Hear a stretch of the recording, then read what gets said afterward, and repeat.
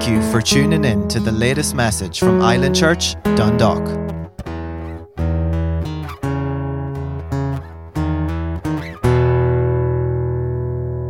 Good evening, church. So I just going to take this evening to go through Daniel chapter 3.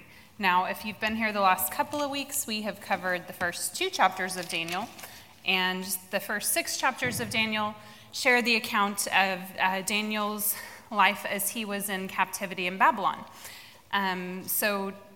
Chapter 3 is one of the most well-known of all the accounts of his time. Sorry. Thank you, dear.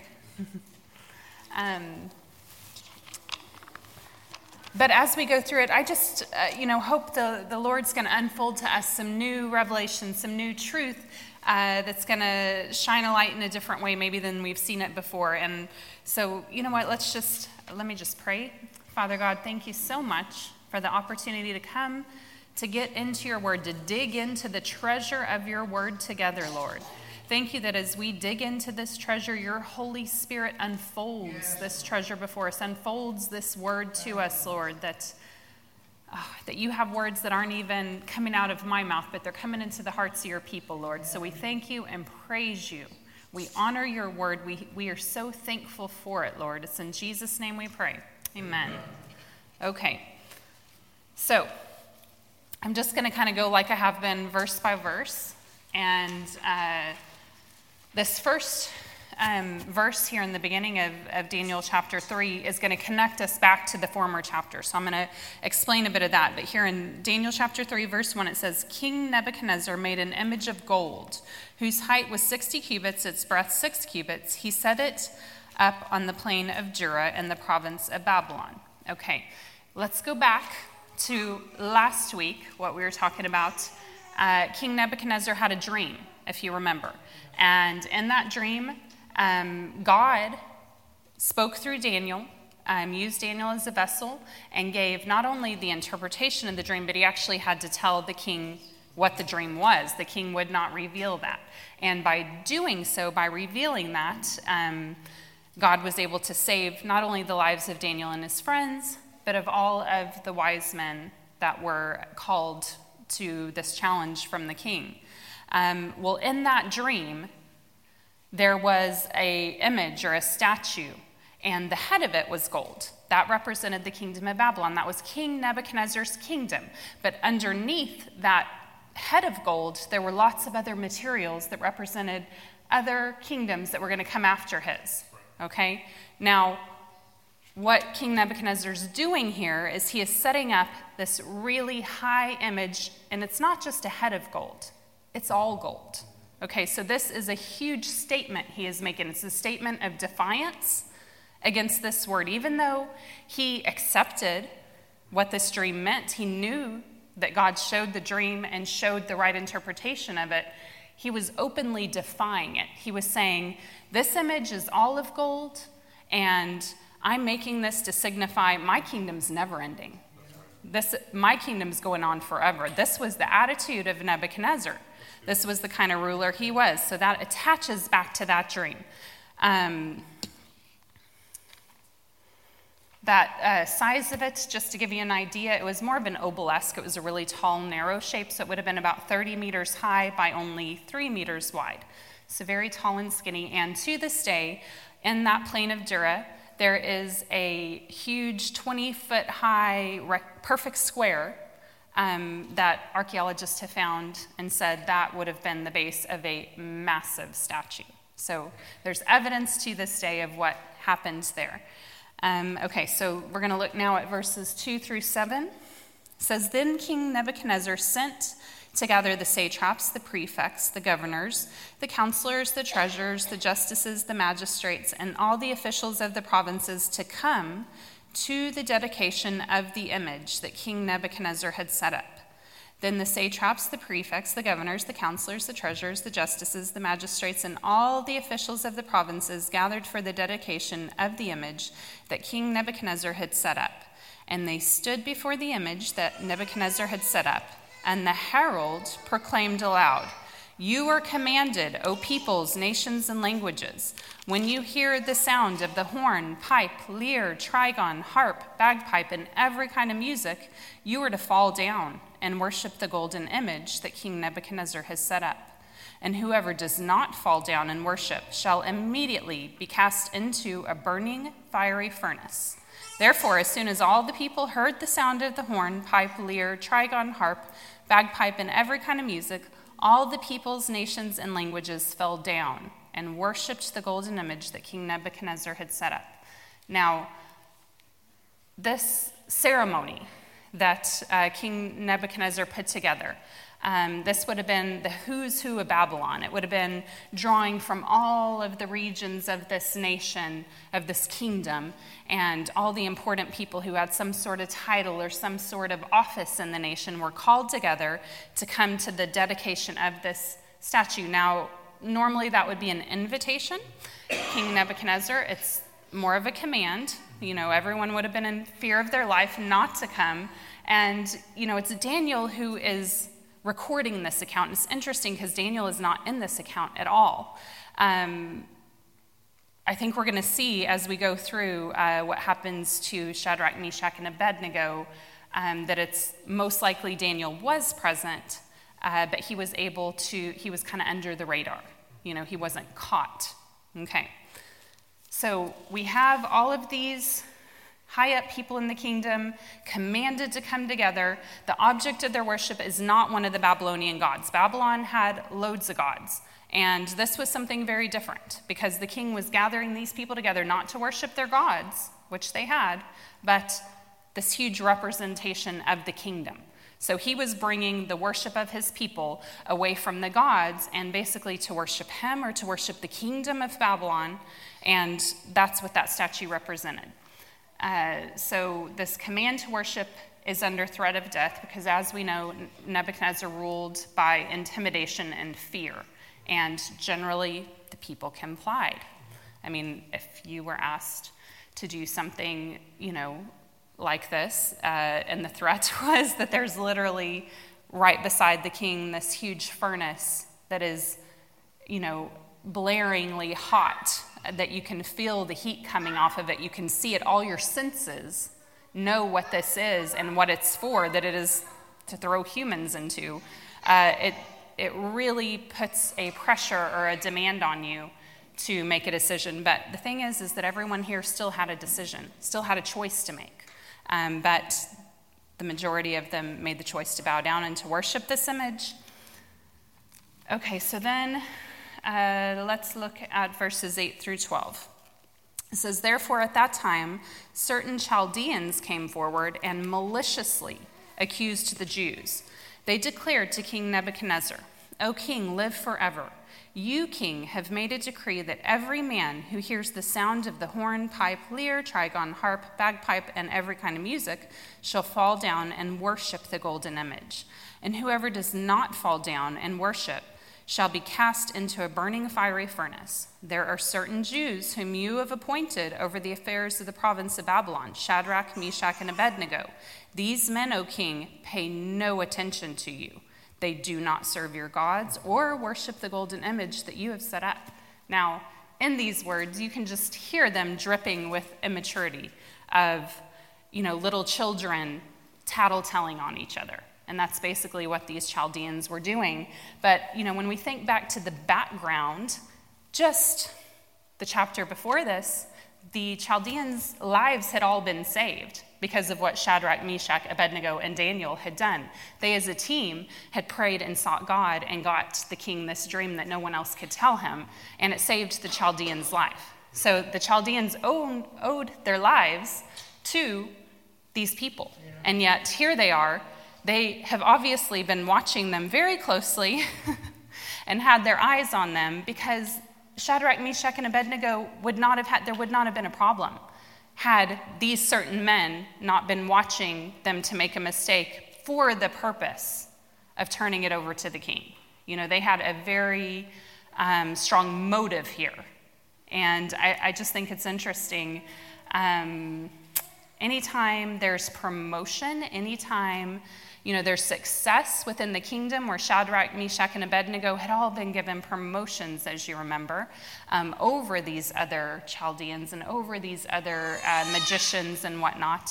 And so here they are, they've got a higher position, and something called envy sneaks in. And that is a very powerful emotion or character trait, whatever you want to call it. It's just a very dangerous one. And so even though these three were part of the team that saved the lives, they cannot stand the favor and the prominent positions that they were given. And it just reminds me of something that it says in James 3:16, talks about jealousy or envy. And I had it pulled up in the Passion Translation here. But in James 3:16 it says, wherever jealousy or envy and selfishness or self-promotion are uncovered, you will also find many troubles, chaos, instability, disorder, and every kind of meanness, every kind of vile practice or evil wickedness. Okay, so this is the kind of thing you're going to find when there's envy present. This is the fruit of it. This is part of Satan's ministry here on this earth, is to produce these kind of things in people like envy, where they cannot stand for someone else to be given a position above them, or for them to achieve something that maybe they themselves wanted to achieve, and so they seek to harm. They seek harm in that. Now that is contrasted with just the next few verses here. Verses 17 and 18 then contrast this ministry of the devil and this fruit that comes from what he's doing with envy and selfishness, and it's the wisdom from God. It says, but the wisdom from above is always pure, filled with peace, considerate and teachable. It is filled with love and never displays prejudice or hypocrisy in any form. It always bears the beautiful harvest of righteousness. Good seeds of wisdom's fruit will be planted with peaceful acts by those who cherish making peace. And obviously, these are the kind of traits that Shadrach, Meshach, and Abednego are walking in here.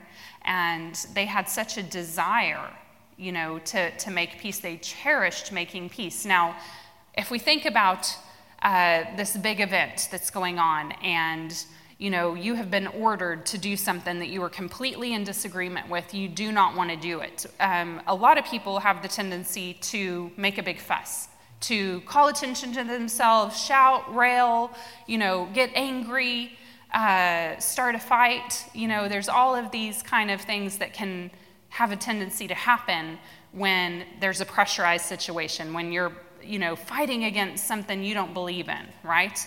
Well, Shadrach, Meshach, and Abednego, they cherished making peace, so they did not do any of these things. They simply quietly did what they believed. They quietly obeyed God.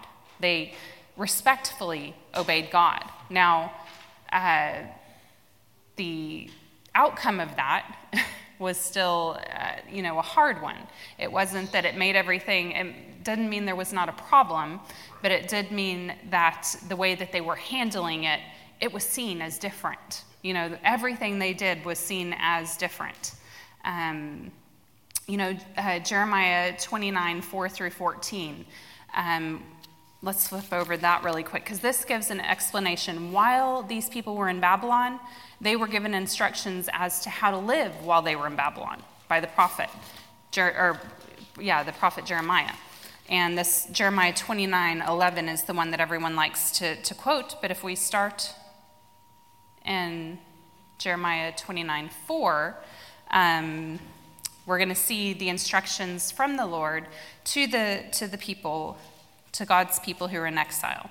It says, "Thus says the Lord of hosts, the God of Israel, to all the exiles who I have sent into exile from Jerusalem to Babylon, build houses and live in them, plant gardens and eat their produce. Take wives and have sons and daughters. Take wives for your sons, give your daughters in marriage, that they may bear sons and daughters, multiply there, and do not decrease.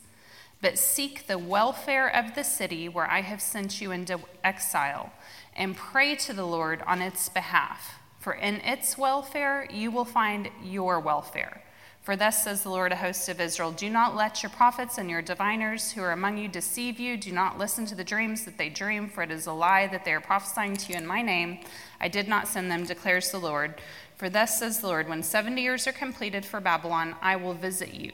I will fulfill to you my promise and bring you back to this place. For I know the plans I have for you, declares the Lord, plans for welfare, not for evil, to give you hope and a future.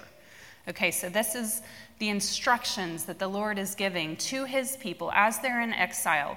And, it really stood out to me. Seek the welfare of this city.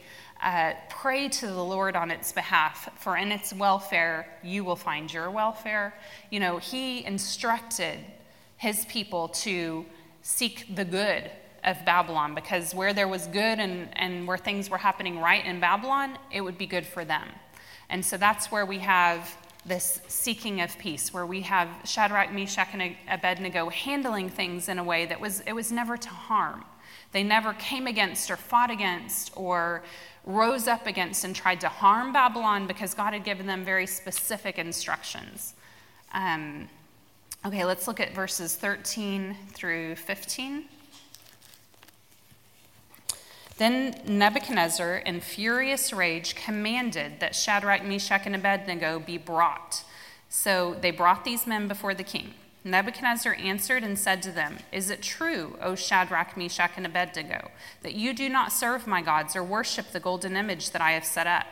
Now if you are ready, when you hear the sound of the hornpipe, lyre, trigon, harp, bagpipe, and every kind of music, to fall down and worship the image I have made, well and good. But if you do not worship, you shall immediately be cast into a burning fiery furnace. And who is the God who will deliver you out of my hands?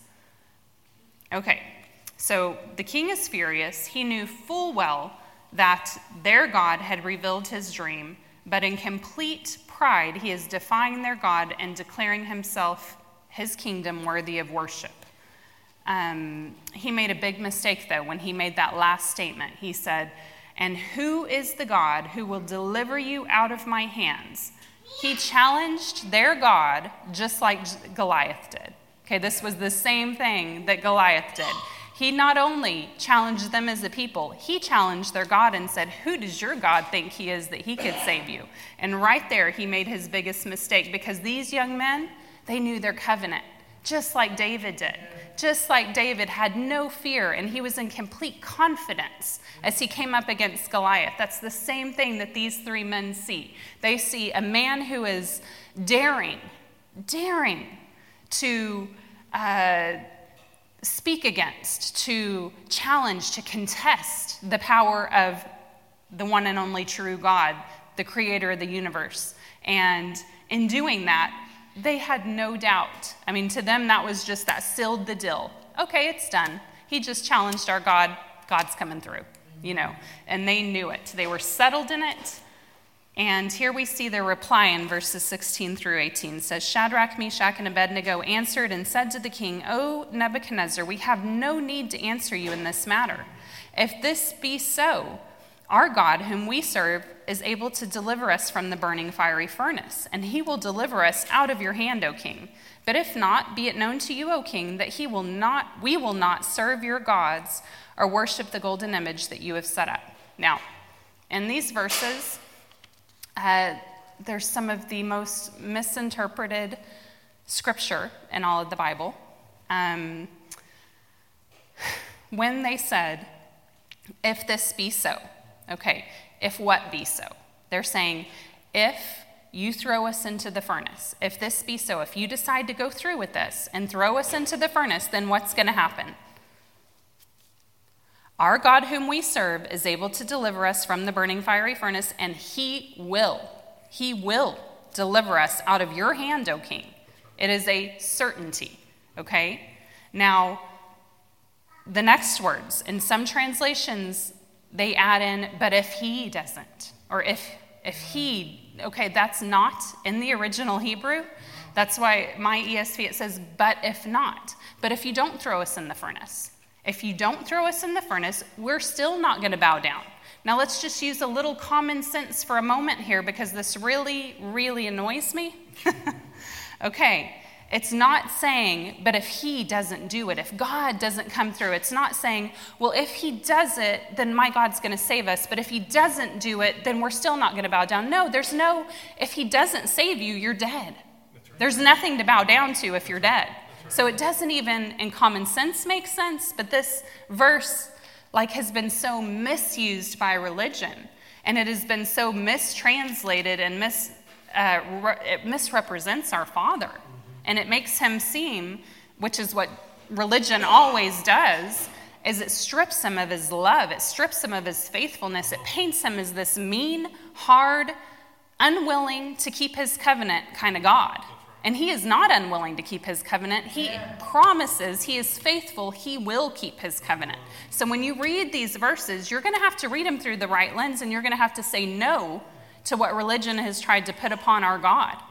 You know, people have made a doctrine about this. When I was studying this out, it is amazing to me how many people focus in on that verse and say, well, if God doesn't, then, you know, we still won't bow down. Well, no, you're going to be dead. But if God doesn't come through, then, God's still good. And that's what they're basically trying to make a point of is, maybe he will, maybe he won't. Just can you imagine if David had said that about Goliath? If my God comes through, then I'm going to squash you like a bug and chop off your head. But if he doesn't, then I'm still not going to bow down to you. David never said anything like that. That wasn't in his vocabulary. He knew his covenant. He trusted his God. He knew the covenant that he walked in, and he was certain. He was sure of it. And it's the same thing with these three guys. We cannot look at this text as though it's saying, maybe he will, maybe he won't. We'll see. We have to strip off that religious translation there and look at our God through the right eyes. And I just challenge all of you. Seek this out for yourself. Study and show yourself approved. Pastor Rusty is who taught this to us this way, but we went back and we studied it on our own, and that revelation just started coming through as we studied this out, and we saw, that just settles with our spirit. That's so good. That's what God is saying here. He is not saying, maybe I won't come through. He's saying, if the king throws you in the fire, I'm going to come through. If the king doesn't throw you in the fire, you're still not going to bow down. So that is what the text is saying there. We just need to have that settled. Okay? Okay, so going on to verse 19 to 23, it says, Then Nebuchadnezzar was filled with fury, and the expression of his face was changed against Shadrach, Meshach, and Abednego. That's a bad sign when you get the look from the king. Okay, so he ordered the furnace heated 7 times more than it usually heated. And he ordered some of the mighty men of his army to bind Shadrach, Meshach, and Abednego, to cast them into the burning fiery furnace. Then these men were bound in their cloaks, their tunics, their hats, and their other garments, and they were thrown into the burning fiery furnace. Because the king's order was urgent and the furnace overheated, the flame of the fire killed those men who took up Shadrach, Meshach, and Abednego. And these 3 men, Shadrach, Meshach, and Abednego, fell bound into the burning fiery furnace. Now, here we see the pride of Nebuchadnezzar. And what that pride produced was this rage. He was so angry. He was so in hatred that these 3 men were not afraid of him, that he could not control them. That is the biggest ministry or the biggest motive of the enemy is to control people, okay? Now, we've talked about before, one of the ways control comes about is by intimidation. That's what King Nebuchadnezzar was great at. And when he used that intimidation, that spirit of intimidation was all over this situation. And when these 3 refused to give in to that spirit of intimidation, they refused to bow to that, how furious it made that king, because what did we talk about? We talked about their hearts had already been captivated by their God. So even though they were captive in the physical, he didn't have their hearts. King Nebuchadnezzar could not control where their loyalty was, where their faithfulness was. He couldn't control that. And right here, this is coming to the surface and being shown. And King Nebuchadnezzar is seeing certainly these men do not belong to him. They don't bow to him. They're not his. They belong to someone else, and he hates it. That's right. Okay? And because of being irrational from this anger, he actually got some of his loyal servants killed in the process because he heated up the fire so much to make this point. He was so angry that he was going to make this point. He heated up the fire that even the men trying to put them in were killed. So, verse 24 through 30 says, Then King Nebuchadnezzar was astonished and rose up in haste. He declared to his counselors, Did we not cast 3 men bound into the fire? They answered and said to the king, True, O king. He answered and said, But I see 4 men, unbound, walking in the midst of the fire, and they are not hurt. And the appearance of the 4th is like a son of the gods. So here we see the famous appearance of the 4th man. This is what so many sermons have been preached on, such a depiction of this physical fire that these men are walking through, this physical hardship, this trial that they're going through, but they're not alone. There is a 4th man in the fire with them. And, many scholars would believe this was the pre-incarnate Christ, Jesus the rescuer. That's what I would believe. This was Jesus the rescuer. He has always been. He was, before. Now he will forever be. He was here during Shadrach, Meshach, and Abednego's trial, and it just depends on how you look at it. Like down a bit further, the king does make mention of an angel, calling this rescuer an angel, and so you do have scholars who would say, oh, it's not Jesus, it's an angel, but just depends on how you look at the Word of God, and if everything in the Word of God points to Jesus, and if Jesus is our rescuer, if that's who we know him as, then that's how we see this verse, But the wonderful thing is that it fulfilled promises. Isaiah 43:2 says, when you walk through fire, you shall not be burned. The flame shall not consume you. That was a promise God made to his people, and right here, Shadrach, Meshach, and Abednego are walking in that promise. It didn't even singe them. Here, we'll get to that now. It says, Then King Nebuchadnezzar came near to the door of the burning fiery furnace. He declared, Shadrach, Meshach, and Abednego, servants of the Most High God, come out, come here. Then Shadrach, Meshach, and Abednego came out from the fire.